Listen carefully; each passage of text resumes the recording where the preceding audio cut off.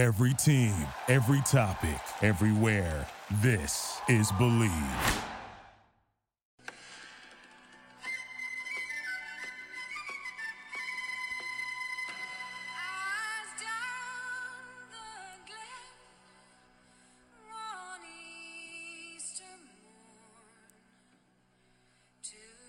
Ladies and gentlemen, welcome to another episode of Locker Room Talk Uncut.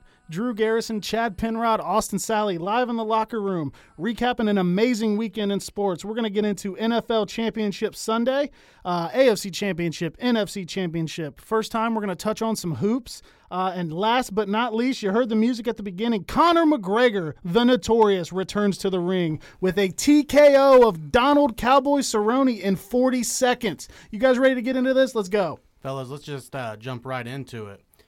Chiefs 35, Titans 24. To me, that score is a little different from what I thought how the game went. I thought it was a little lopsided after that first quarter. Second, third, and fourth quarter, I thought the Chiefs just dominated in Arrowhead. Austin, how'd you see that game? I'm with you, man. I thought it was pretty one-sided. The Titans, they did get a late touchdown. They had a 80-yard drive, score with about 4 minutes to go. I think the Chiefs, they kind of dominated. After a little bit of a slow start, too. You know, the Titans, I think they were up 17-7 into the second quarter, and then the Chiefs came back with 21 straight. So, it just goes to show the Chiefs are capable of putting up points in a hurry on anybody. I predicted on the show last week, I thought that the Chiefs was going to dominate that game, and they did after the first quarter. I predicted they'd win by 17. I know Drew was the loner in the room predicting the Titans. But there's just too much offensive firepower there in Kansas City. And not only that, the Chiefs are – I'm sorry, not the Chiefs, but the Titans are a team, if they get behind, they're done. Yeah. They're really just not built to come from behind, especially when you're talking about multiple possessions. They really want to run the rock and kind of keep your offense on the sideline. So as soon as Kansas City got up by a couple of possessions, everybody knew it was pretty much over. Yeah, and I was the lone Titans pick on here, and honestly, I was fucking wrong, but that's okay. Lots of offensive firepower for the Chiefs. That's really good. But the person that I want to give a good amount of credit to on this is the Chiefs defensive coordinator, Steve Spagnuolo. Derrick Henry, 19 carries, only 69 yards. He did have the touchdown. But this was big to me. His longest run was 13 yards. Yeah, and we said that on the show last week. You know, the Chiefs had to hit Henry at the line. You know, if he starts getting 7, 8, 9, 10 yards and that dude's going full steam, it's going to be hard to tackle him. And especially after coming off of 2 games where he had almost 400 yards off those 2 games. They held him under 70 yards. You know, I was thinking he's definitely going over 100. And who sent out that tweet saying Henry was real easy to tackle? I forget. It was Frank Clark. Frank Clark. It was Frank Clark. You know, so I even tweeted out that I thought that, you know, that was just going to boost what Derrick Henry was going to be able to do. I did too. And they completely shut the run down. They came out there and put their money where the mouth was. For him to say that and then back it up, these Chiefs they're playing how you got to play at this time of year. They did what everybody says you have to do when you have a quarterback like a Ryan Tannehill, a Andy Dalton, one of those Kirk Cousins on the fence guys. You know, Tannehill's numbers aren't terrible. 21 of 31, 209 yards, 2 touchdowns, no picks. But it just felt like watching the game. When he had to make the throw, he didn't make the throw. You know, are the Titans going to question? You know, is Tannehill going to be the guy there in Tennessee? Because the way we all kind of looked at this game, Tennessee was the hottest team. You know, they barely got in the playoffs, but the year Baltimore won the Super Bowl, they barely got in, and they go out and they beat Baltimore. Demolish Baltimore. After going to New England and knocking off Tom Brady, the greatest of all time. You beat Tom Brady, then you beat Lamar Jackson, and Pat Mahomes says, you are not coming to Arrowhead and sending us home. We're going to the Super Bowl. Yeah, not in his house. Is Tannehill the guy? That takes me on something that we could go far with, but I'm just going to hit on real quick. I think Tom Brady might be the guy for the Titans next year. Mike Vrabel's a friend. They got a run game. They got an up-and-coming defense.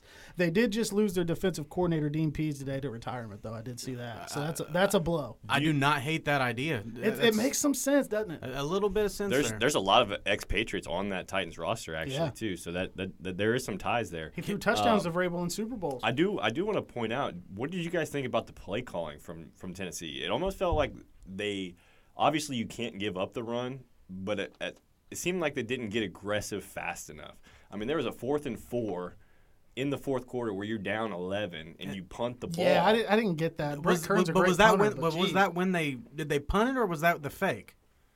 No, they ran a fake. That was after. I think that was around 6-7 minutes left in the game. But they did punt with 11. How much time was on the clock? And they said it. Watching the game, Romo and Jim Nantz. It's like they almost trusted the special teams to get the first down at that time than the offense. And you run a fake punt and have your punter throw the ball. It's when you're desperate, man. You trust your punter more than Ryan Tannehill. Like I said, his numbers can look pretty good, but the man just watching the game, getting the feel of the game, as any football fan can really kind of get a pulse on if they watch. All right, here's the time where Tannehill has to make a play. He doesn't. He throws it short or he throws it high. It was just kind of one of those, okay, Ryan Tannehill's been great down the stretch. These 2 playoff games, he wasn't all that good. He didn't even throw for 100 yards, I don't think, in either game. And then now, AFC Championship, pressure's on the line. You can stay in the game here, but we need Tannehill to make that play, and I just never saw him make it. Well, and in the way that the Titans are, you have to run the ball to get play action going, and that's what they are. That's where a lot of his success came from this year. Yeah, are you going to run the ball? Because if you're running the ball unsuccessfly, then play action isn't going to work because nobody's afraid of what you're about to do. See the 2019 Cleveland Browns for a perfect example of that. Hey, that's fair enough. Patrick Mahomes, though, man, what another great performance. 23 of 35, 294 yards, 3 touchdowns, no picks, but 53 rushing yards. And I think the tide of the game turned when he hit that big touchdown run. I don't know exactly how long that run was. 28-yard run. 27, 28 yards. You think you got him pinned up on the sideline. He makes that one move, and he fought his way in, for the last couple yards. It's just like it had the feeling of a game where, okay, the Chiefs are just better. They've got the better quarterback. They've got a guy that's upper echelon like Patrick Mahomes. He's going to beat you one way or the other. Pick your poison. Well, and then not only that, you have Patrick Mahomes, probably the best young quarterback in the league. Okay, well, we're going to just shut down Damian Williams. Possibly the best quarterback in the league overall. Okay, well, go ahead and shut Damian Williams down. Okay, now we're going to shut down Damian Williams and Travis Kelce. Okay, now you got to shut down Damian and Kelce. Okay, let me just go to Tyreek Hill. Okay, and then as you seen there at the end of the game, okay, you have him covered. Let me go to Sammy Watkins for a big touchdown. A 60-yard touchdown play. Sammy Watkins was brutal. It just steps up. It just shows you what you just said. That team is, if you're going to take this away, we've got 5 other options we're going to throw right at you. A stat from that kind of, you brought up Travis Kelce. 3 targets. Shut down. I'm sorry, 3 catches, 30 yards. Only targeted 4 times. They blanketed him, man. I think that was the game plan because when Kansas City beat Houston, it was the Travis Kelce show. Yep. It was Mahomes going to Kelce, and I think that that might have been where the Titans defense messed up a little bit there. You just can't take one person away because that team is loaded. There's so many weapons. They've got too many, and they got a spark play. Not huge gains, not big long touchdown runs by any means, but a couple plays I saw spark them were those little quick touch passes or jet sweeps to Tyreek. And that speed, man, if you can't get in the backfield on him and you let him get that edge, he's going to pick up the first down. And to me, they just felt like big moments in the game where they needed it. A little touch pass or a jet sweep, however they drew it up. And Tyreek just kept making that play. It's like you said, man, there's just too many damn weapons on that team. Not to take away, the Chiefs they're really good. Their offense is really explosive. So I don't want to take anything away from the Titans. I think that they're really well coached. I think that losing. Hey, Mike Vrabel, is he in there for Coach of the Year? Oh, I think he absolutely should be. I think he might be Coach of the Year if it's not for Kyle Shanahan. I agree. Kyle Shanahan and what he's done with the 49ers is just too much to overcome. But I think the Titans are going to be built for some success going forward, especially if they stick with Ryan Tannehill and it works out, or they go another route, like we said, that maybe that Tom Brady. But isn't that the big question? with the Titans going into the offseason. You get all the way to the AFC Championship, but how do you take that next step? What do you do to get to that next level? Would you say it's Tannehill's fault? You know, is Tannehill the reason they lost that? I didn't see enough. I didn't see enough bad from Tannehill to say that he was the main problem. I agree with you. They just ran into a Goliath. I mean, that's it's just a super. You got to get ready for a shootout when you play Kansas City, man. Yep. Eerily similar to me to 2017 Case Keenum. You know, they have the Minneapolis Miracle. He gets them to the NFC Championship game. They lose. Next thing you know, he's a Washington Redskin, and he's gone there to die. So is Tannehill going to – I mean, I'll tell you right now, if Tom Brady's willing to sign with the Tennessee Titans, Ryan Tannehill will be somewhere else. Is there enough weapons in Tennessee? You got Derrick Henry. You can run the ball. You have a good offensive line. But let's talk about that wide receiving core a little bit. I think A.J. Brown is going to be a good receiver. And he's a rookie. He's a rookie. You got a nice – But it's Corey Davis, Flashy, and they were missing Adam Humphries for a big chunk of the season there. I don't know if it was week 10, week 11, and that was his first game back. back. You know, Adam Humphries is going to be, your slot guy and get you those hard catches. The third down guy. The Wes Welkers, of the world. Guys like Brady loves. And exactly. But I think that they need to go out and they need to get them a receiver or two. Maybe even look at the tight end position. I mean – yeah, what are you going to get from Delaney Walker when he comes back yet again? It just seems at like the this guy point, can't stay on the field. I forget. I'm not even going to look it up here, but is it Jalen Smith, their tight end? He didn't play bad, but there just wasn't enough there. He's 2, 3, 4 catches. Jonnu Smith. He had Jonnu Smith. 3 catches for 38 yards. I mean, when you're in a shootout for that, you need your go-to guys. They got to step up, and you need to rely on them to make plays. I mean, just look at the tight ends in the Super Bowl. Travis Kelce and George Kittle. You're talking about 1 and 2. Take your pick. I mean, I'll gladly take either one of them I think on my roster. that tight end position is just so pivotal now in the NFL. I mean, you look at all the championships that the Patriots won, and who's the tight end? It's Rob Gronkowski. Who made the play of the Super Bowl last year? What play pretty much put the icing on the cake for the Patriots last year? Rob Gronkowski. Yeah, absolutely. He made the big play. And, they didn't have a receiver go over 65 yards. That's, I mean, it's not terrible. They spread it around a little bit, but I think Corey Davis can be good, but he's been a flash in the pan guy. He shows up for a game, then he disappears for 3. And I think you got to credit that secondary of Kansas City. Man, they have stepped up in a big way. The Honey Badger, man. Man, was he knocking people out left and right? Everywhere. Sorensen, yeah. Sorensen, and Sorensen does it on special teams too. Yeah, those are the guys you want, man. Not only can they play defense, but they can get out there in special teams and crack a motherfucker. They lead by example. They go out there and they do the dirty work. It's not this diva shit where I'm only going to make the big plays. I only want to do this for me. He goes out there, he gets his head in those piles, and man, it's so fun to watch. Tyrann Mathieu, man, what a redemption story after all the stuff he's been through, if you know that. But and young receivers, you got A.J. Brown, you got Corey Davis. Yeah, it's cold. It felt like 5 degrees during the game with the wind chill, I think. It's cold out there, and you go across the middle, here comes Mathieu or Sorensen ready to put a lick on you. I mean, that's one way that you can get in somebody's head, too. Put a couple shots on them early. It's cold as hell. I don't want to get hit by those fucking guys if it's 80 degrees, let alone 5. And these young guys, maybe they're a little bit scared. Maybe that plays into it, man. They got hitters, and that defense is gelled at the absolute perfect time. And, it's tough. You want to talk about one of the toughest places to play in the NFL? Oh, Arrowhead. Arrowhead has to be. It's up there. 1, 2, 3. You pick it. It doesn't matter. You go into Arrowhead, those fans are going to be rocking, and you better get ready for the best effort from the Chiefs.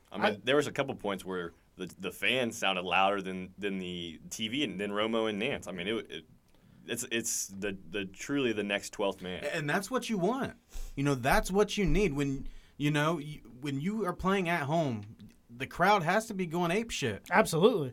Absolutely. That is just such a huge benefit for a home team. You have a home field advantage when you're watching the game broadcast from home and you see the decibel counter that they kept showing. Comparing it to like a normal conversation, a rock concert, and it's higher fireworks, all kinds of shit. It's rivaling Seattle's 12th man pretty damn well right now. So shout out, as you said, it was 5 degrees or lower. I saw a couple of numbers that were lower than that. That's what I heard at the beginning. Yeah. In the middle of January. So shout out to those fans for going out there and supporting the team.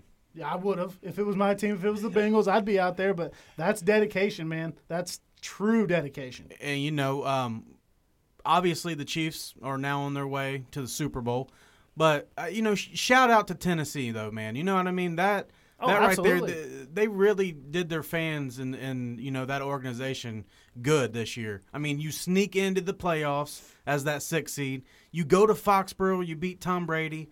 You go to Baltimore, you beat Lamar Jackson. I mean, what a season. The Titans are here. The Titans are here, and they might be here to stay. The one question that we just keep asking that they head into offseason, is Ryan Tannehill their guy? Hey, if we have any Titans fans out there and you guys hear this, let us know. Is Ryan Tannehill the guy? And if not, what is the answer? Right. Or, would you guys want a Tom Brady? Should Mike Vrabel head into free agency and just offer Tom Brady every penny they have to come play in Tennessee? Yes. And if it's not the quarterback, what is the problem? What are the Titans? What do they need to do to take that next step so that we see them in Super Bowl 52 next year? It's was it 55? Super Bowl 54 is this year. Okay, so Super Bowl 55 next year. Correct me if I'm wrong, stat guy, but I'm pretty sure I heard Super Bowl 54 was the one coming up. We can get into the Brady thing later. There's just a lot of pieces there, a lot of things that make sense, and we can touch on that at maybe a later date when we get closer to free agency. Sounds like you guys are right. I'm a couple years behind here. 51 was in 17. Dude, they got the numbers all fucking weird with X's and L's and I's and shit. I can't keep up either. This is still Rome. Yeah, just put a fucking 5 and a 4 behind it. Shout out to the Titans for a great season. Absolutely. Fans, you got to be excited. Like I said, we want to hear from you. And then huge shout out to the Kansas City Chiefs. They are going to Super Bowl 54.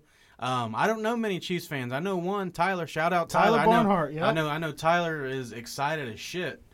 Tyler, you got to come in and talk a Super Bowl preview with us. Always welcome in the locker room. Yeah, but shout out Kansas City Chiefs. You guys are going to Super Bowl 54. Let's jump over to the other conference here. San Francisco beats Green Bay in dramatic fashion, and yet another pick that I was fucking wrong on. Chad Austin said Niners in a blowout. I said Aaron Rodgers was going to put up about 35 against that defense and win a shootout. So my NFL picks this week were bullshit. Hey, in your defense, Aaron Rodgers threw the ball 39 times. He completed it 31 no, times. That's impressive. Nobody's talking about what did he throw? One pick? 2 picks. Two He picks. threw 2 picks. But he was still over 300 yards. 326 yards and 2 touchdowns. I mean, yeah, the 2 picks hurt, especially when you're giving that run game a short field. But, man, he threw 8 incompletions, and they only put up 20 points and got absolutely dominated. This is what's fucking mind-boggling to me. Jimmy Garoppolo, 6 of 8 for 77 he yards. threw 6 times. It was almost a record. He was threw definitely 8 times. in the top 5 yeah. for 8 at least times throws. he had 6 completions for 77 yards. That is insane. Out of control. Deadspin was one of my favorite websites. It's unfortunately shut down in the last few months because of some other shit, but they called Jimmy Garoppolo softcore porn pizza boy. And I think that's one of my favorite sports nicknames ever. Listen, that was just baffling to me. In a conference championship win, your quarterback goes 6-8 for 77 yards. I mean, how nice is that as a quarterback? You go in there, all you have to do is throw the fucking ball 6 times, and you're up by fucking 30 points at the time or something. No shit. Yeah, they go 27-0, I think, before Green Bay finally got on the board. But back to the Coach of the Year discussion. What an absolutely perfect game plan by Kyle Shanahan. And he stuck to his guns. Oh. And I loved what he said in the press conference or when they interviewed him right afterwards. He said, "It's working. Why would I throw the ball?" Yeah. Exactly. If it ain't broke, don't fix it, man. Hey, I mean, I hate Ohio State, but my dad was a big guy there and told me that wasn't a big guy, but he's a big Ohio State fan. Woody Hayes always said 3 things can happen when you throw the ball, and 2 of them are bad. It's true. Especially Shanny lives it. back to journeyman Raheem Mostert. I mean, My we talked God. about that last week. Over 200 rushing yards. Was it 4 touchdowns? 4 touchdowns. If you run the Unbelievable. ball on a team where somebody with the last name Shanahan is a coach on the offensive side of the ball, Mike Shanahan, Kyle Shanahan, you can rush for 1,000 yards. Before we My actually- fat ass can't. Before we actually get into the game, Why is the zone run not used more? I have no idea. I mean, I know the Kubiaks like it, and I know the Shanahans like it. But Kyle Shanahan just has it fucking perfected. He has it perfected. Maybe your I boy mean, Kevin Stefanski brings some of that to Was Cleveland. it Terrence West he had as the Browns, and he had over 1,000 yards, or Crowell was still Isaiah there, too. Crowell? Both of them. Then he That goes to Atlanta. I forgot about and both of fucking those guys. Devontae Freeman is Yep. like Tevin at Coleman? 1,500 yards. Yeah. And then now Raheem Mostert is running for over 200 fucking yards. in the NFC Championship game. It's unbelievable. It really is. Kyle Shanahan, listen, Chiefs fans, well, wherever you're at, if you listen to this, Kyle Shanahan is not going to beat himself in this Super Bowl. Andy Reid has got to outcoach Kyle Shanahan to win this Super Bowl. It's going to be a good one, man. And Kyle Shanahan's I've seen people, and actually our friend Tyler Barnhart said, he's a young coach, and he is a young head coach, but he's been around the block. He's young, but that resonates with that team. I mean, he dresses like he's just shopped at fucking Zoomies, though. He looks like a skateboarder. The trucker hat's a little bit weird for a coach, but he's a young guy, I guess. It is a big moment as a head coach. But man, I feel like that guy's been an offensive coordinator in the league for very well long he's enough. damn to be good. ready. He's honestly he's my favorite coach in the league right now. We've said this through our, talking to each other. And he is one of the only coaches I would say the Browns, hey, give up a first-round pick for that guy. And I would do it, man. Kyle Shanahan's the real deal. I got one knock. There's only a couple in the league that I would agree with you on, and he's definitely one of them. But this guy grew up, his dad was a Super Bowl winning coach. So, I mean, this guy has known the ins and outs of the game his entire life. That's why I think that he's just dissected and created the perfect scheme. Correct me if I'm wrong, though. Wasn't Kyle Shanahan the 28-3 in the Super Bowl offensive coordinator, and then in that second half he just stopped running the ball? You're right. You're right about that. That one, I mean, he's got a big body of work. He's had success everywhere he's gone, but in that big game, just something to compare to. He's going to the Super Bowl again. The 28-3 collapse, as good as Brady was, excuse you, no, it's all good. As good as Brady was that game, they stopped running the fucking ball. Yeah. And that was Shanahan calling plays. You're right about that. There was a series in the second half where had they just ran the ball 3 straight times and kicked the field goal, they would have been the Super Bowl champions. Yeah. And 28-3, all those jokes, all And that would never happen. it's a learning lesson. That's the thing too. The guy's been there. He's been to a Super Bowl before. He's called plays in the Super Bowl. He's got to learn from that. You get up 28-3, run the fucking ball. I think he might have learned from it because he's just run the shit out of it ever since. I mean, when you go from the second quarter and you don't throw a pass all the way until you're in the fourth quarter, I think we can say that he has learned from it. Another thing that he has in his favor is nobody remembers who the offensive coordinator was during these Super Bowls. That was not a tarnish. Well, fair. You're supposed to. Most people do not remember who That's the true. offensive coordinator. This isn't a tarnish on him. I mean, yes, they blew a 28-3 lead, whatever. This will be his defining moment. This Super Bowl against the Absolutely. Kansas yeah, City if he Chiefs. wins it, nobody's I going to give couldn't a agree more. shit about it. Can I just say this? We are probably 5 minutes into this NFC discussion, and we haven't even talked about the 49ers defense. Dude, I am a Bengals fan. Anybody that knows this, a big Joe Burrow fan. I've had people ever since this game telling me, well, that's why you draft Chase Young instead of Joe Burrow, because look what they did. Well, yeah, they've got like fucking 7 first-rounders on They that got line. 7 Chase Youngs on that Yeah, team. but let's draft them 7 straight years and just see what happens. But, I mean, God, man, they got a rotation. They got Bosa. They got Buckner. Real quick on that, that's John Lynch. Has that guy missed in the draft yet? I don't believe so. Jeez Gosh. Louise. And he got Chicago for a 3rd and a 4th when they wanted to come up for Trubisky. Who'd they take? Was it Thomas that It year? was Solomon It was Thomas. Solomon Thomas. So they moved back, I think, 1 spot, got a 3 and a 4, and still got their guy Solomon Thomas. And Chicago's stuck with Mitch Trubisky. I don't know if you guys seen it. They're at the end of the game there, or damn near all game. The 49ers can blitz 4 players, and drop 7 back. How nice must that be as a defensive coordinator? And still get home. I think they sacked still Rodgers. sack him, yeah. I think they sacked Rodgers, who for his age, he's a pretty mobile quarterback. He's still Oh, yeah, he can move. They got him 3 times. They only got him 3 times, but still, they were in his face a shit ton. And shout out to Robert Salah. I think Saleh, I'm not sure, in the head coaching circuit this year. He's going to be a head coach next year. Yeah, he's got one He's more year. going to be gone after that. He was a finalist for you guys, your Browns there, and how I mean. They said it was him and Stefanski. Him and Came down to Stefanski, him. they watched him and Stefanski play each other. They saw Stefanski put up 7 3-and-outs, and the Browns knew they had their guy. Fuck you. Hey, that aligns with what we've done over the last 20 years. I can't even lie. But that guy, man, I can't. I mean, he's got energy. You know, he commands respect from his players. I mean, when you're coaching Richard Sherman, and Richard Sherman even talks like he would follow you and, you know, let you lead him and get behind you, when Richard Sherman, I think, is a very me kind of guy.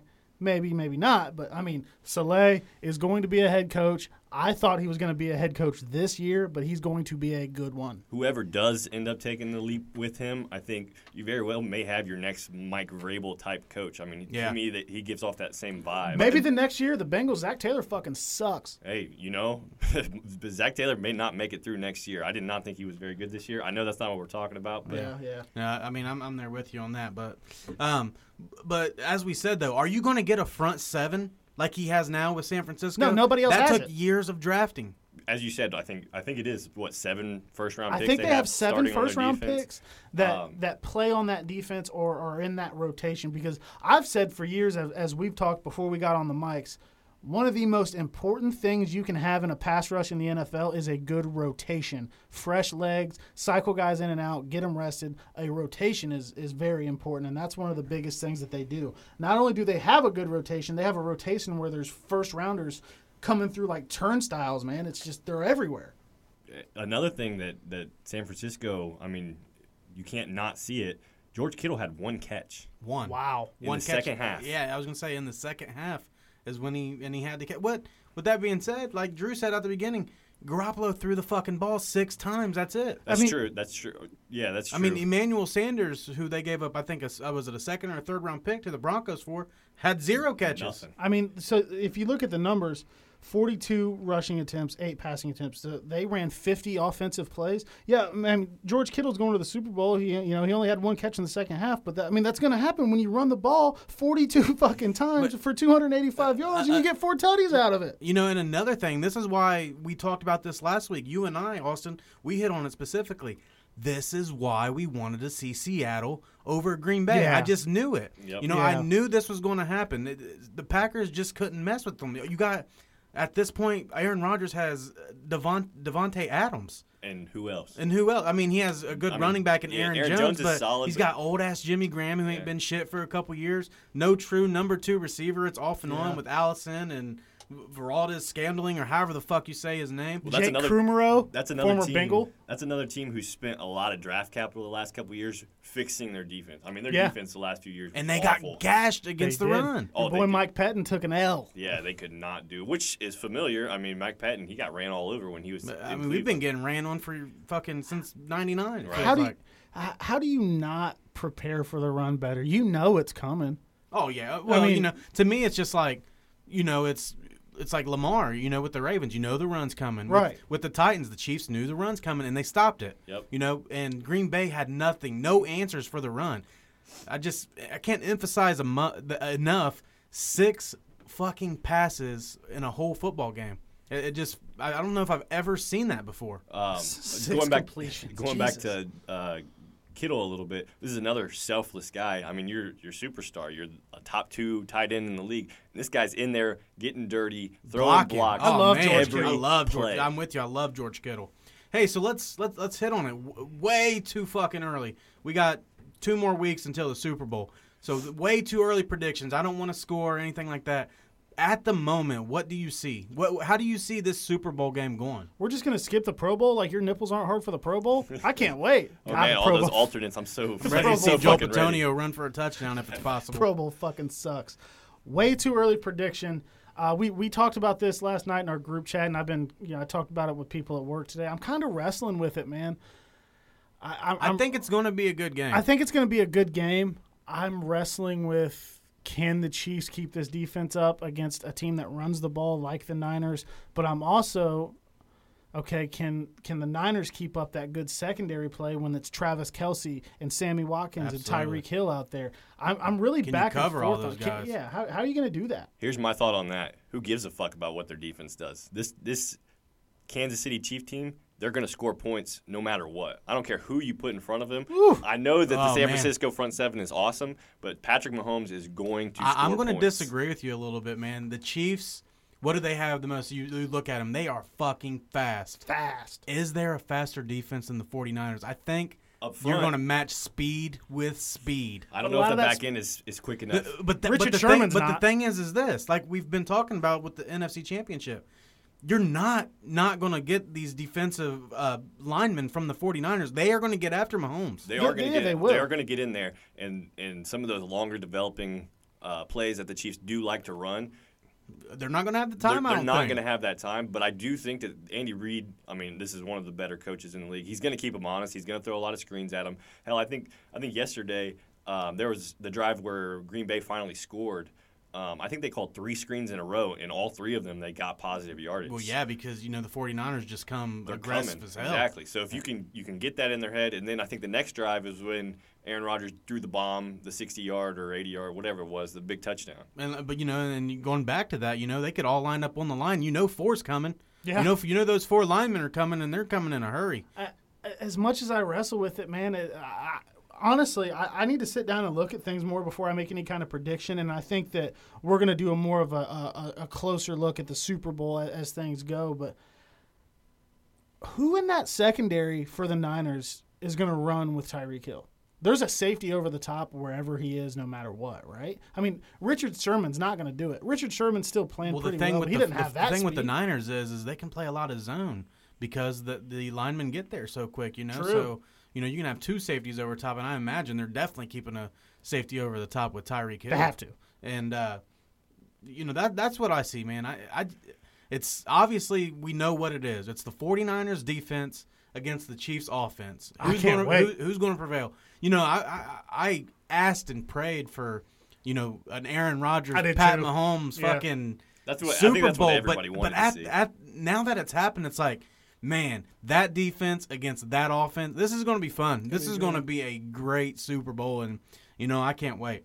I actually did think that this one might have been a little bit more fun than the Packers getting there. Yeah, Aaron Rodgers and Mahomes would have been a duel, but I think San Francisco, the way that they run the ball and how tough it is to stop, I do think that they're going to score with Kansas City. I think that They're going to score. Absolutely, they're going to. I mean, we're going to be looking at another. I think it's going to be a great game. Last possession. Yeah. I just see it. Who gets ball last kind of thing. Yeah. Right now, the NFL doesn't know it. I think they're a little bit upset.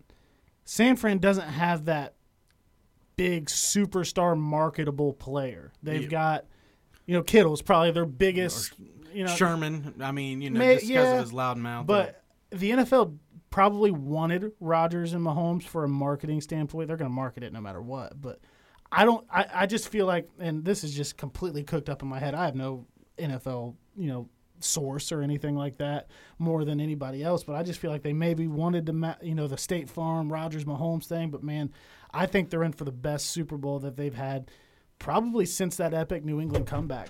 It is going to be a fun Super Bowl. That Eagles and Patriots Super Bowl was fun, where Foles put Yeah, up. that was a good one. Yeah, that was fun. I envision this one being a lot like that. Yeah. I think that both teams are going to come out and they're going to play, and it's going to be a lot of fun for everybody. Yeah, like I said, man, I can't wait. Don't want to touch on that too much. I'm sure we're going to have many more shows talking about that. The last thing I want to hit on that real quick, Tevin Coleman was injured. Obviously we've said, you can plug and play these 49ers running backs, but Tevin Coleman, I'm not sure he's going to make it to the Super Bowl. That looked like a really nasty arm/shoulder injury. I think that they did mention that he's on the path to playing. Oh, is he? I didn't see that. They said Okay. it was a clean in and out. I think they popped it back So in. did it dislocate? It did. Yeah. It did. Okay. They called it the die-hard dislocation. All right. Shanny said, I saw that right before we actually got here into the locker room to start recording. Shanahan said that right now he feels like there's a pretty good chance he'll play.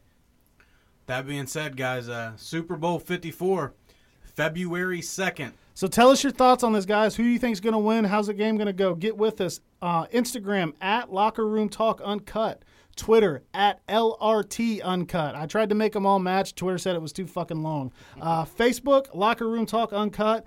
You know us. You probably know the host. Get with us on there. Shoot us a direct message. Love to get your guys' feedback. We can't say it enough, man. This is a podcast for the people. So enough NFL right now. Let's transition into some hoops. Quick shout out to our Dayton Flyers. Moved up to number 7 in the rankings today. That's above teams like Duke, Villanova, Michigan State, and Kentucky. We got the Dayton Flyers ranked above Hey, Coach Cal. They are the real deal. The real Obi Toppin is a monster. Wanted to give them a quick shout out. We're going to do some more UD focus here. I know that's a big thing around here. I got some connections down there. I'm going to try to get into some games, see what I see, and bring it out here and talk to you guys. Moving on to the NBA real quick. Cavs fans here, Chad and Austin, I am the only Laker fan, and I do have to say this for anybody that doesn't know, I'm not a fucking LeBron fan, okay? I watched fucking... Preach it. I Preach it. am a Lakers fan. I let the Lakers get me excited about fucking Ryan Kelly, Robert Sacre, and Jordan Clarkson after Kobe retired, okay? I am a Lakers fan. One thing that I saw about them today that it gets me very excited, and if you already follow me on my personal Twitter, you'll see that I was tweeting about this here a couple weeks ago. The Lakers and the Sixers are both interested in trading for Derrick Rose. Doesn't the Lakers just make way more sense Yeah, for Derrick Rose than the Sixers? And yeah, for sure. And people are saying, well, LeBron already did that to Derrick Rose once when he was in Cleveland, but that wasn't the same D Rose. No, D Rose is D Rose is He's not he's bad. not like he was, but D Rose, He's good. he's coming. He's getting there. He's damn sure better than he was when he was Oh, in absolutely. wine and gold. Absolutely. He got to He's Minnesota, pretty much found his running the groove. show with Drummond in Detroit. And what do the Lakers need right now, man? They need a point guard. They need a Some ball strong guard handler, play. but they need somebody that can also create their own shot because, as we've seen with a lot of LeBron teams and in the past, is when LeBron sits, production can slip. How's the minutes go though? When they come, is Rondo just out of the minutes? Put Rondo in a fucking suit and call him an assistant coach. What about Fuck when playoffs? Rondo. Playoff Rondo is nice. Okay, well then he can coach until then, and then we can figure something out. Rondo is just, I don't know, man. It hasn't hit right with me this year. He's back tonight against the Celtics, and that's at 7:30. I can't wait to tune into that here in a few minutes. And AD is back from the bruised ass cheek. I saw him fall, man. I watched that game live. I like I said, man, I'm a Lakers fan, not a LeBron fan, so I watch every game. I've got NBA League Did you make Pass. sure his ass cheek was okay? No, I think Dwight might have massaged it a little bit, though. Hey, that would surprise absolutely nobody. I watch every game, man. I got League Pass. I am a Lakers fan. It started as a Kobe and Shaq thing when I was a kid. We didn't have cable, and they were always on Sundays. So that's how I latched onto the Lakers. It's not LeBron and his fucking bald spot. and hold on. No, let's talk about that a little bit. I hated on LeBron. Kobe versus LeBron back in the day. I was a Kobe guy to the core, through and through. And then he comes to the Lakers. I get excited. I have to get excited. You have right? to. He's It's the best LeBron. player in the world at that time. Nothing. I've never been more frustrated with LeBron until he joined my favorite team, especially last year. That's because he can make a triple-double look so fucking bad. But, there's been a good take on that. Cuffs the Legend on Twitter is a good follow, but a lot of guys have said, okay, LeBron does these things to where he plays because right now the knock on Kawhi is not on the court. He's not playing. Kawhi is, he's But not when a leader. Kawhi is on the court, he's full go, 100%. 100%. I mean, Yeah, it is. Come on, you guys ain't beat him yet. No, that's true, 0-2. But LeBron load manages while playing. He really does. He's averaging the lowest minutes usage of his career right now, the lowest distance traveled. They track that, how much they run. Stats are crazy. But he's playing. He's learning how to load manage in a game, and that can be cool. But sometimes it's like, dude, you don't give a fuck, do you? You're not trying. It's tough to watch. Sometimes it is. I went to the Pacers game back, a couple weeks ago in Indiana. I drove a couple hours, and okay, AD's out, but we're playing fucking Domantas Sabonis, who killed us, and it's like, okay, fourth quarter, LeBron, take this fucking thing over, and he never did. He tried to be a jump shooter again, so he can be so fucking frustrating. And you guys went to game 5? Game 6 of the NBA Game Finals. 6 of the NBA Finals, the year they came back from 3-1. You guys spent so much money, and I bet you don't regret a penny of it. So you guys know what it's like to have LeBron on your team and how frustrating it can be or how fucking great it can be. I don't kind of want to touch on that. I don't want to get away from the Lakers too much here, but because the Cavs aren't shit. What is it right now? You said they're currently losing to the fucking Knicks by 16? 17 right now. 17. With 25 seconds to go in the fourth. So. It's fucking ugly over there. But they're a young team. And I think they're going in the right direction. They got guys like Garland and Sexton who it seems like that, if that's the path they're going to go, it seems like a nice path of getting those young guys, letting them mature in the NBA, and eventually having hopefully a team like Denver, or a team like that who can build through the draft. I got a take on that, and I'll let you guys get into it. Garland and Sexton. Sexton has fucking blinders sometimes. I tune into the Cavs a lot. They're my local team here on Fox Sports and all that stuff. Sometimes it's like Sexton has those blinders you put on a horse where they're in a race so they don't look around and he just goes. I am almost to the point with the Cavs where you give Garland the keys and you ship Sexton. I think Sexton reminds me a lot of a young Russell Westbrook. Yeah, I'm not sure that he's as talented or athletic as Russell was, yeah. but Russell was very, like you He said, had with that, those yeah. blinders, he's I got the ball, I'm going to the hoop kind of thing. Yeah. A little reckless. Agreed. So if Sexton, I don't know how they feel about Coach B at this point. Yeah.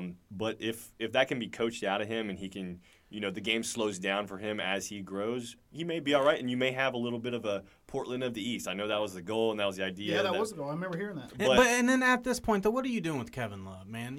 Ship him, get what you can get. Take the highest bidder. I mean, it just doesn't make Let's no sense. get rid of the for me. salary. Obviously, there's some locker room rifts.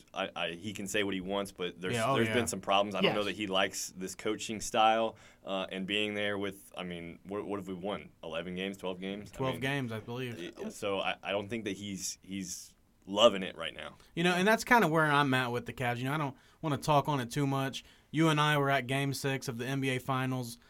We will never witness that ever again.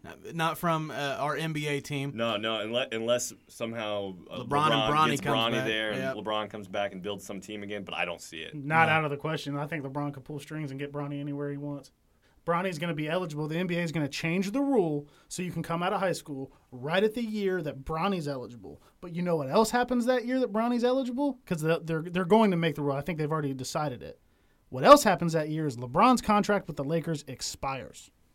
I think he's going wherever Bronny goes no matter what. I think Bronny could get drafted to the fucking Orlando Magic, and LeBron's just going to go play with his kid. Yeah, I think that's But how definitely cool in the cards. would it be it to would see- be amazing. to see That LeBron would be and that'd be. Bronny? I think we they can could sit pull here. strings. We can hate on LeBron and how he plays and all that, and the decision and all that thing. But let's never question the man's character. With kids and absolutely. being a father of the sorts, because the dude's school. a great dude when it comes to that. I mean, He's that. never one off the court incident with the guy. This is one aspect of him that really does get overlooked. I mean, this guy's what is this year 16? Oh, 15? yeah. 17. Same wife since same girl since high school. Yeah, and not one time has this been in the news or had any negative story around him at all. Not even a parking ticket. So enough about LeBron and our Cavs comparisons and stuff. Back to the Lakers a little bit. Traveling to Boston tonight. Lakers are kind of on. I mean, they're playing. Boston's playing good ball. playing good too, though. Boston's for playing just losing good. Kyrie. Yeah, as somebody that watches every Lakers game, I'm fairly happy with how it goes. It seems like they lose a game, they win 9 or 10, then they lose again. I can live with that through an 82 game. Well, NBA they're still season. They're still in single digits, in the loss column. Yeah, they're they're 34 and 8, I Yeah. think. And they've the biggest thing that I want to see out of the Lakers going down the stretch is let's beat some good teams. We beat Dallas, who's pretty good. Beat the Clippers. That's the Beat big. Milwaukee. That, I that's don't know the if they have biggest another one. game with Milwaukee. They don't play Milwaukee a lot. I think It's 2 twice, times. It should be just twice. But the thing beat is, Milwaukee. I mean, you just beat Houston. Right, and Houston was good. You're a James Harden guy, which fucking whatever. fuck that. We'll get You that'll guys be don't a wanna go debate there. for another You day. guys don't Tune wanna in go for there. that Yeah, one. yeah, No, yeah, you not want to yet. be tuned in for that one. We might Not need yet. 2 hours. One thing you do have to keep in mind, though, is LeBron James in the regular season and LeBron James in the playoffs are two different animals. Oh yeah, Yeah, And we definitely, watched it definitely. every year in Cleveland. I mean, he saves himself. I mean, this guy will turn it on and play 80% of every game. And another thing, come playoff time, as of right now, the Lakers are the 1 seed in the West. Yeah. The Clippers are the 2. It doesn't matter if the Clippers take over the Lakers as the 1 seed. No, it really It doesn't. don't matter because when those two teams play, it's going to be at the Staples Center. Yeah. Right, Yeah. so LA fans are LA fans. It's going to be the Lakers. It's a Lakers Yeah. home game. Exactly. Right? So Dude, the Lakers when they were shit for really the last 7 years were still a bigger talk than the Clippers. They were a bigger talk than the Clippers when they had Blake Griffin and Chris Paul. It's a Lakers town. But doesn't it concern you a little bit? Like, they haven't beaten a good team yet. It's like you see a team and they're loaded, and you'd be like, D Rose, to me, don't get me wrong, he makes them better, but I don't know if it's beating the Clippers. No, well, I'll tell you who can. I think coming out of the West, the Lakers can beat anybody in a 7-game series. I think coming out of the West, the Clippers can beat anybody in a 7-game series. Those are my top 2.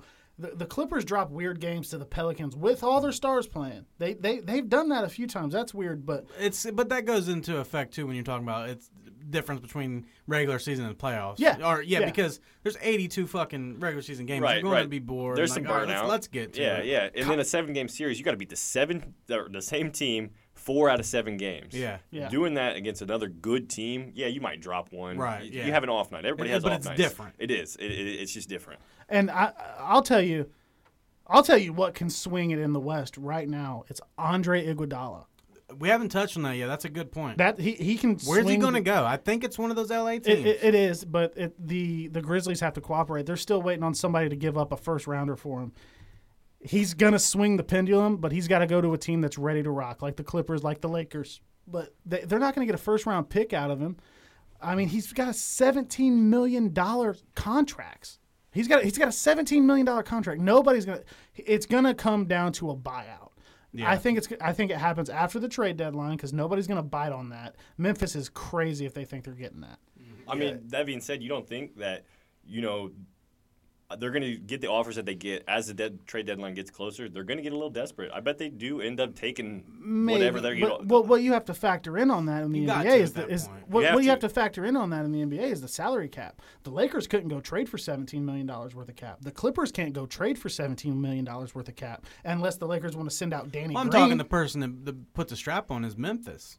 Because you have all that money. You want to get something out of them. Right, You don't but- want to end the season with nothing and just Let them walk. with an expiring contract. You're a team that's trying to build. You got to get all the draft capital and the pieces that you Exactly. can But get. who's going to do it? That's my thing. Is there a contending team that has 17 that can trade for $17 million worth of cap space? Oh, I'm talking the about salary cap. Memphis buying it out. Memphis buying them out too is what I'm saying. Yeah. I mean, They're going to eat some of that money. Is Yeah. what I'm. yeah, trying you to have say. to. And I think they knew that when they traded for him. They couldn't have thought that Iggy at this point in his career was going to come play in Memphis. Ja Morant, fucking awesome. Not only that, dude. why would you trade But- for? Why would you What? $17 million for Andre Iguodala? It just Yeah, doesn't make no it just sense. doesn't make It sense doesn't. for where Memphis I mean, is good at. for him. Go get your money. Absolutely. Yeah, but absolutely. for Memphis at that time, you're not going anywhere with Andre Iguodala. Yeah, he's not. It's not like he's going to put you over the top. Yeah, I mean, you focus with John Morant, who is a fucking stud. Baller, dude. Oh my God! Let's- Is he a top 5 point guard already? Already, He may be. I mean, this guy can.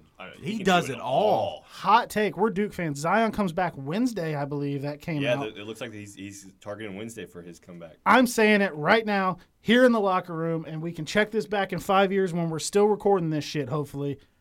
Ja Morant will have the better NBA career than Zion Williamson. Oh, I'm with you. I'm mean, with you. John Morant right now, this guy's already a superstar. Unreal, dude. I'm with you. I mean, Zion's going to be good. Like you said, we're Duke fans. We want to see Zion succeed. But Dion, that'd be a good one. Dion Williams. I'm not even laughing at that. I'm laughing at I just had the picture come up in my head of them playing the Pistons and him fucking falling asleep on the sideline. Did you see that? I did He's see just that. nodding out, dude. That crawfish is getting to him. Yeah, I mean, that's the one thing you do have to worry about with Zion is can he keep this elite level athleticism? Right. At an age, it eventually just, it's lose going that. to go I mean, away. the Pelicans were trying to teach him how to walk and run again. Like, Right. I'm not knocking the guy. I loved him at Duke, but I mean, yeah, that athleticism is going to work in college, but you got to learn to walk and run different. Hey, I seen some previews the other day, though. That dude's getting up there again. Yeah, he with is getting up. with some ease. Yeah, that guy can move. Moving into some more serious NBA news, Atlanta Hawk Chandler Parsons looks like he was hit by an allegedly drunk driver last week, leaving practice, actually. Crazy. And I'll just hit on this real quick. We all like to have our drinks when we watch our sports or whatever, but listen. Too many fucking sources. Get a fucking Uber. Get a Lyft. Call a friend. If you're around here, call me. Stop driving fucking drunk. I mean, the picture of that, I mean, it was rough to see. I mean, this guy, basketball aside, he was close to losing his life, let alone a career. This guy's life is completely different from here on out. Yeah, what was the damage? So on they're that? saying that he is looking at permanent brain damage. He's got some back issues. I think he herniated a disc. That's just, I mean, and he tore his labrum. That was the other thing. It's crazy. that's a big one for an NBA player. I mean, a torn labrum. I mean, your shoulders. You got to. Yeah, I mean, you you gotta have now. that. I mean, And this is a story that we hate to have to talk about. I mean, I'll talk about the Steelers and knock Ben Roethlisberger out, blah blah blah blah blah. And that's one thing, but I mean we're talking about a man that was leaving practice, 31 years old. Maybe not much NBA time left on his career. He's not the guy he was 3-4 years ago, but I mean leaving practice, probably going home to his family. I'm not sure if he's married or has kids or not, but and somebody that's drunk that made a decision to drive their vehicle. And the story I read said that he was in danger, that this driver, he or she, I'm not sure, was endangering people on the road. Like, it was reported that he was driving very erratically. It's just terrible to see, and that's a point where, we like to stick to sports. But seriously, if you're out drinking, get a ride home. Spend the $10 or $15.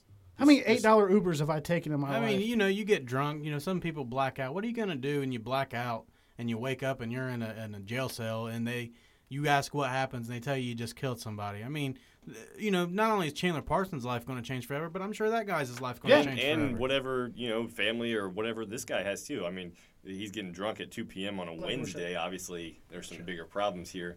But, hopefully Parsons can recover and get back to playing the game. Yeah, man, big prayers up to Chandler Parsons. Let's get into it, man. The moment we've all been waiting for, the event that I think excited us the most this weekend. Oh, yeah. The notorious Conor McGregor is back, knocking out Donald Cowboy Cerrone in 40 seconds. Dude, those fucking shoulder checks to the nose.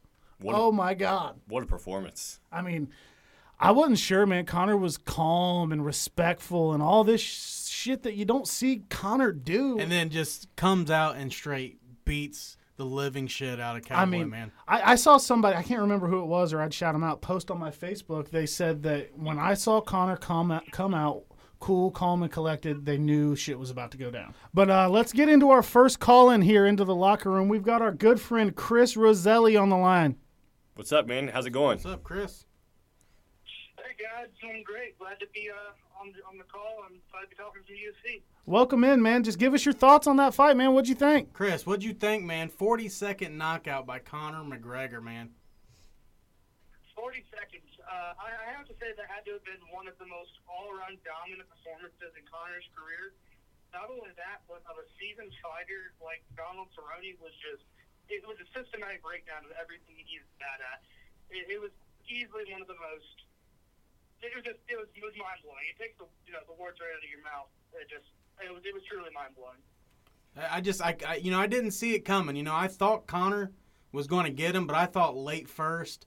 Early in the second, but 40 fucking seconds, dude. I honestly don't think that Cowboy was ready for that kind of press from Conor. I think that he just overwhelmed him right off the bat and just put it on him. All that power at 170, Conor was massive. He come flying across the fucking octagon with not a Masvidal knee, but a fucking Conor left hand looking to end that shit. Chris, what was your prediction before the fight? I know we had a big talk about it on Facebook and stuff. I predicted Conor was just going to knock him out. It was a TKO. What was your prediction on that, Chris, before the fight happened? My prediction was a third-round TKO. I knew it would be a TKO anyway. What truly shocked me was those shoulders that he was throwing at the beginning of the fight. I mean, everyone's talking about it. Today, Ariel Helwani actually interviewed Kavanaugh's coach, said that Conor's been working those shoulders for over a year. So, I mean, he was prepared for this exact moment for over a year. What did you guys think? Like, I know we touched on this a little bit when we were over at Austin's watching the fight. What did you guys think about Nate Diaz's tweets towards the fight? And Nate's doing a lot to keep his name relevant, understandably so. I mean, he's the second biggest draw in the company right now. I think everyone would probably agree with that. Definitely. But it does feel at this point kind of like he's just trying to just cling on to Conor a little too hard instead of kind of being his own. I mean, that fight with Masvidal was easily the biggest draw probably of last year. I mean, that fight had to have been the biggest.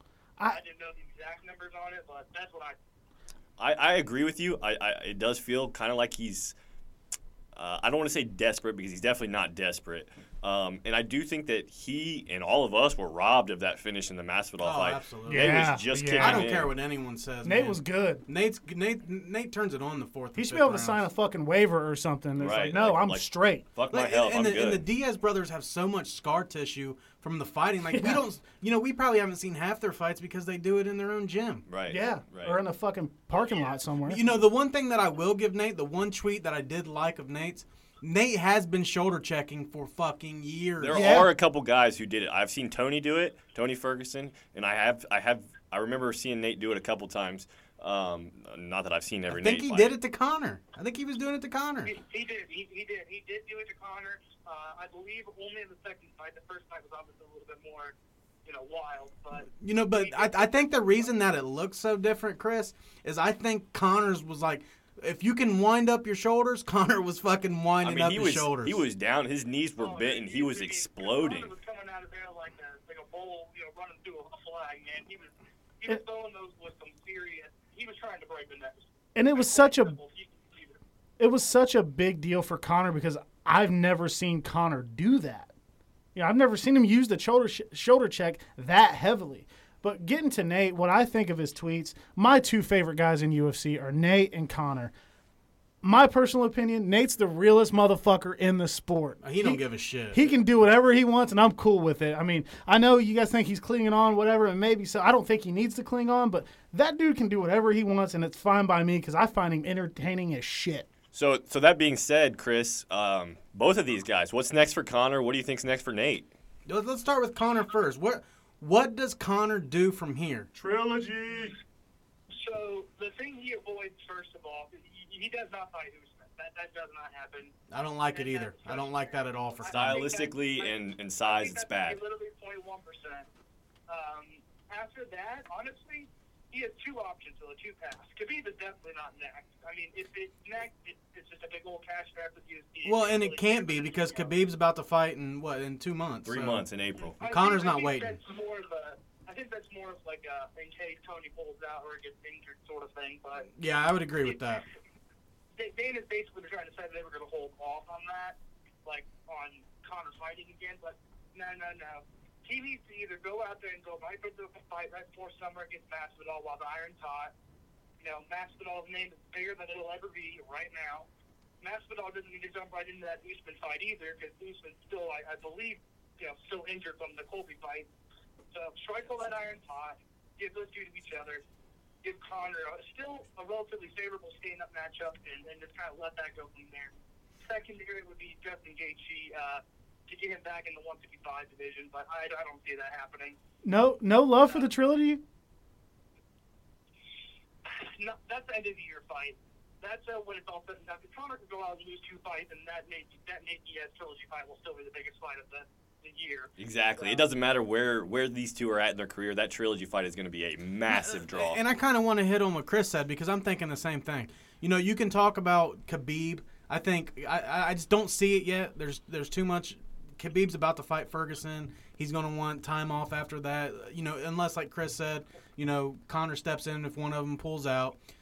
I don't think Gaethje happens. I think they tried to make it happen. I don't think it happens. I just don't see it with Nate. I think the only fight right now is Jorge Masvidal. That is it. You just got 2 brawlers. Those guys, you want to talk about money, those guys are going to get fucking paid if they make this fight. They do this fight, that might be the biggest card ever.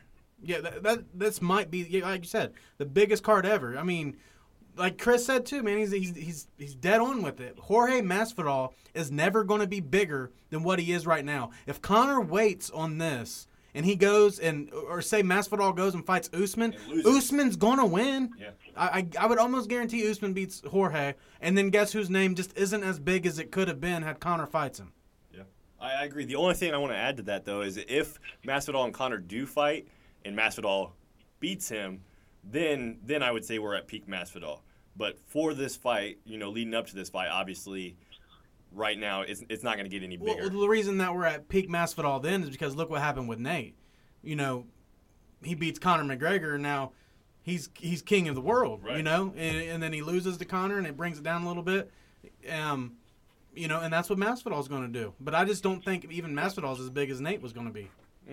kind of a playoff out real quick.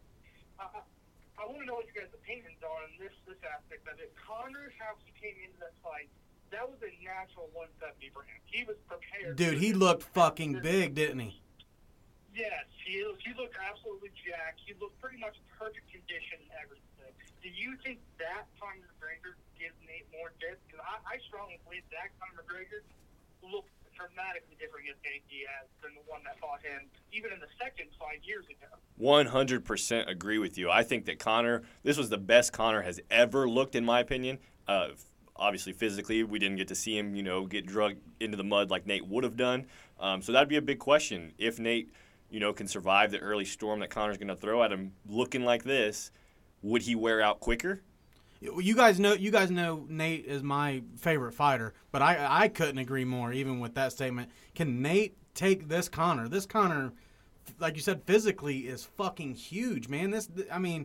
You can just tell by his preparation and the way he talked, and he's got his team completely back together, and you could just see it, and it just jived, man. It worked. Whatever it was, it worked.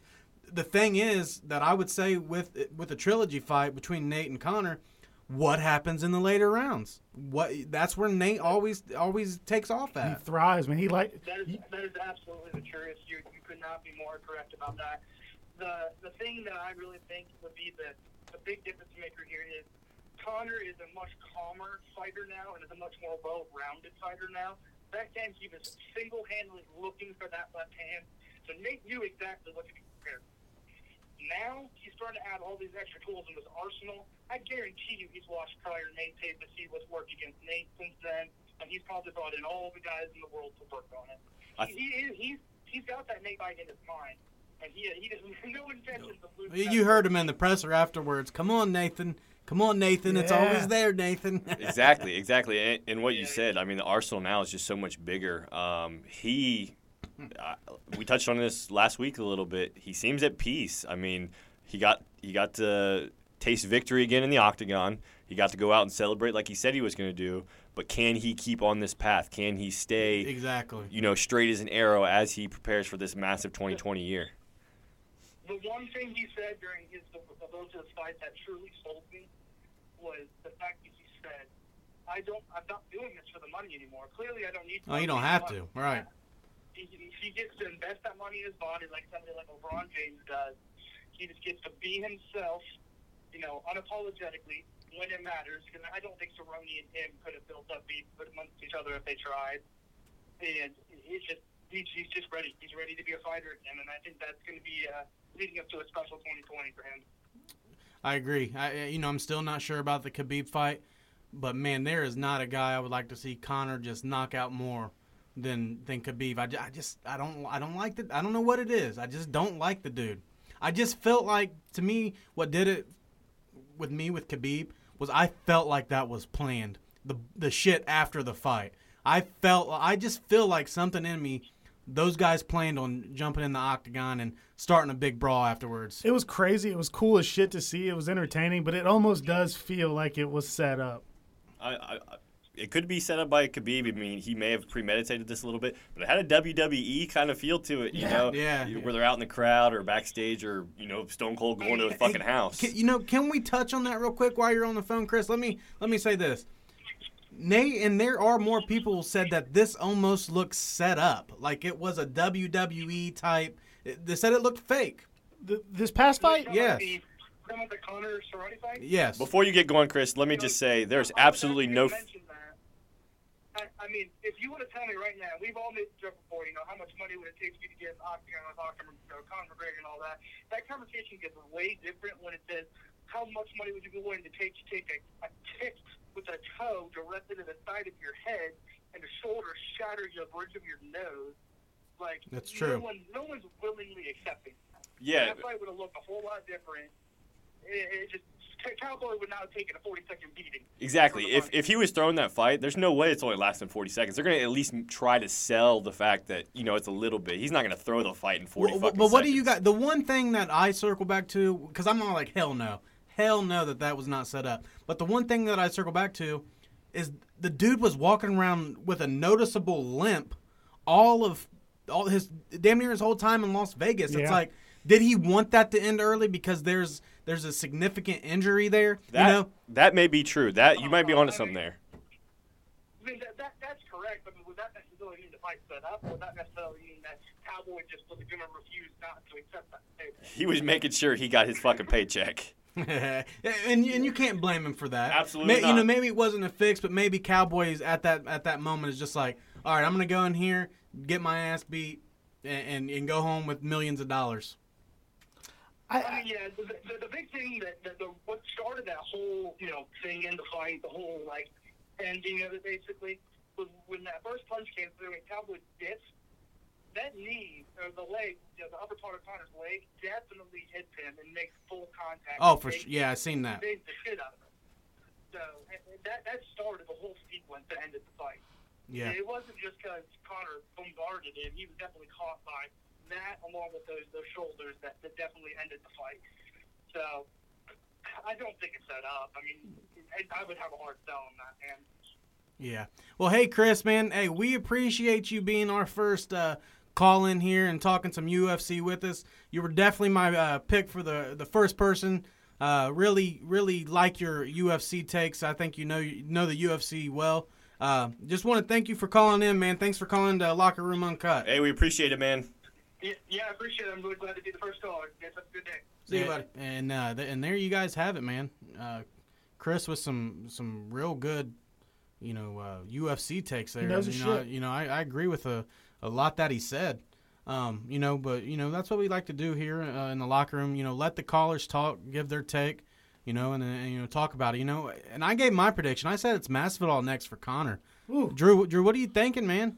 Austin's going to go for more of a technical side, and that's kind of the way he thinks. But I like to go off what I want to see, man. As a fan, as a consumer, Masvidal would be good, but I mean, I see. You Chris's, like Nate. You like Nate. You want the Nate fight. I like Nate and I like Conor. And I think that I like Nate more just because he gives less of a fuck. He'll throw a fucking monster can at your head. I love that shit, dude. I think it's cool. He'll smoke weed in his press conference, and what the fuck are you gonna do? But about don't you think that the one thing that I always circle back to, and I'm like, all right, Conor and Masvidal for the BMF belt, but I circle back that did Nate get his fair shot? Nate doesn't kick in till round 4 and 5, man, and we didn't get to see that. That got taken from us. So, yeah, and they got to fight in Las Vegas. Fuck New York. I see that. Yeah, fuck New York. I see Chris's point of, okay, the trilogy fight, that's going to end the year. I think that'd be a great way to end the year. So they have to fight again, no matter what. So maybe with what's next, Masvidal, I could see that being what's next. Just knowing how Dana White's he's gonna squeeze every fucking dollar he can out of the shit. So I'm gonna go with Masvidal. I think that would be a good one. Kind of run that and see where everything stands, and then. But I got to see the trilogy before the end of 2020, man. I need it. I need the promo. I need the press conferences. I need the videos. I need all of that shit. Austin, what do you think? So, I'm with you guys that the Nate fight is going to be massive. We all love it. We all love the build-up. But I'm with Chris here. I think that the Nate fight is a sell at any time. I mean, it could be 5 years down the line, and that fight will still sell. I think they're both at the point to where they don't need each other. Correct. Yeah. One of them's going to sell the fight. Either one of them can highlight a card, and I'm going to fucking pay to watch it. Oh, absolutely. So except a boxing match. Hey, just real quick, I want to touch on that. He touched on that. But I'm not paying for it. I'm not paying for you to box again. I don't want to see it. No. Well, get ready for it because him and Floyd are going to fight again. It's going to happen. It's going to be it could be a cash grab. Hey, when you're making that fucking much money, I don't blame you. Yeah, I don't either. But here's the thing, going back to UFC, it all depends on Conor's mindset. Does he want his 155 back, or is he really going for this 170 title? If he wants that 155 belt back, he cannot lose before him and Khabib are on the books. Right. If he loses, Khabib will. He's already refusing, and I think Dana is going to force it on him. Yeah. But should he lose before it's on the books, Khabib is going to run and run and run. I mean, look. Is he going to run though? Would you say Khabib's running? I'm not okay. Running is not the right word. Khabib has different. A different ethics and moral code than most people. I think that he believes that Conor needs to earn it, and I don't blame him for thinking that. Conor he just has been off a long layoff. You don't fight fucking Cowboy Cerrone and you get a title shot. Absolutely, It just doesn't absolutely. happen. In my perfect world, we've got Tony and Khabib fighting in April, and then right around that same time, maybe the June card, why not have Gaethje and Conor fight for the next shot? I mean, that's the most fair way to do it. You like Gaethje? I think that I do think that Conor will beat Gaethje. Gaethje's good. He's a power puncher. I mean, he'll put anybody out, but I think that Conor, it's just so hard to hit Conor. Yeah, but I don't like going from Cowboy to Gaethje. Like, come on, Masvidal? Let's fucking go. The thing about Masvidal is if he loses to Masvidal, that's going to hurt for that one. If he wants that 155 belt back, if he loses to Masvidal, I think he could kiss it goodbye. The 155? Yeah, I think. See, I think if he loses to Masvidal, that it affects 170. Then you never see him and Usman. I think if he loses to Masvidal, because they're going to fight at 170, then I think it opens up everything for 155. I say he goes and fights somebody, maybe Ferguson. If Ferguson loses to Khabib and they fight, and the winner gets Khabib. Maybe. I just think that if Khabib is the champion and Conor loses in any way, shape, or form, no matter the weight class, that he's not going to see Khabib again. Because you think Khabib's just going to... He's going to say he's not good enough, that he doesn't deserve a title shot. Right. Which I can't blame the guy, but if Conor is where he says he is mentally and he's going to put the time in, I think that Conor really has a chance against Khabib.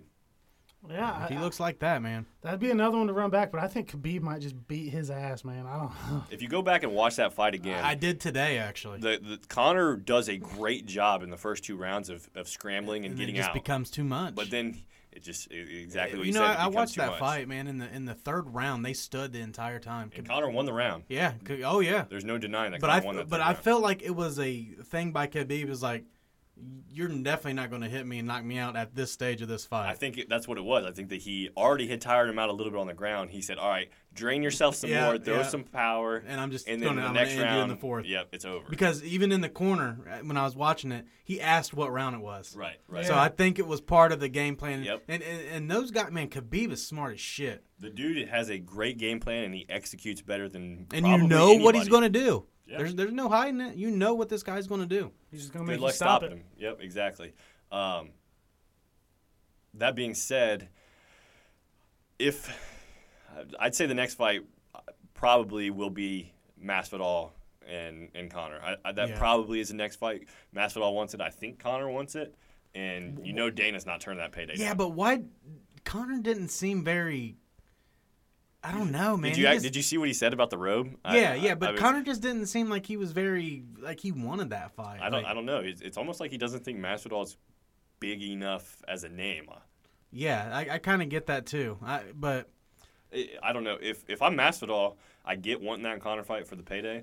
But fuck, go in there and see what you can do against Usman. We know Usman's going to try to. If Masvidal's out. And he's like, I'm not fighting Masvidal, which I don't think he's saying that. I think Masvidal's the match that he knows he's going to get the most money on, and he said he plans to become a billionaire. So, zeros are the only thing that matters to him. But if you're not fighting Masvidal, you're going where the money is, and I think that's when Nate comes back into the story.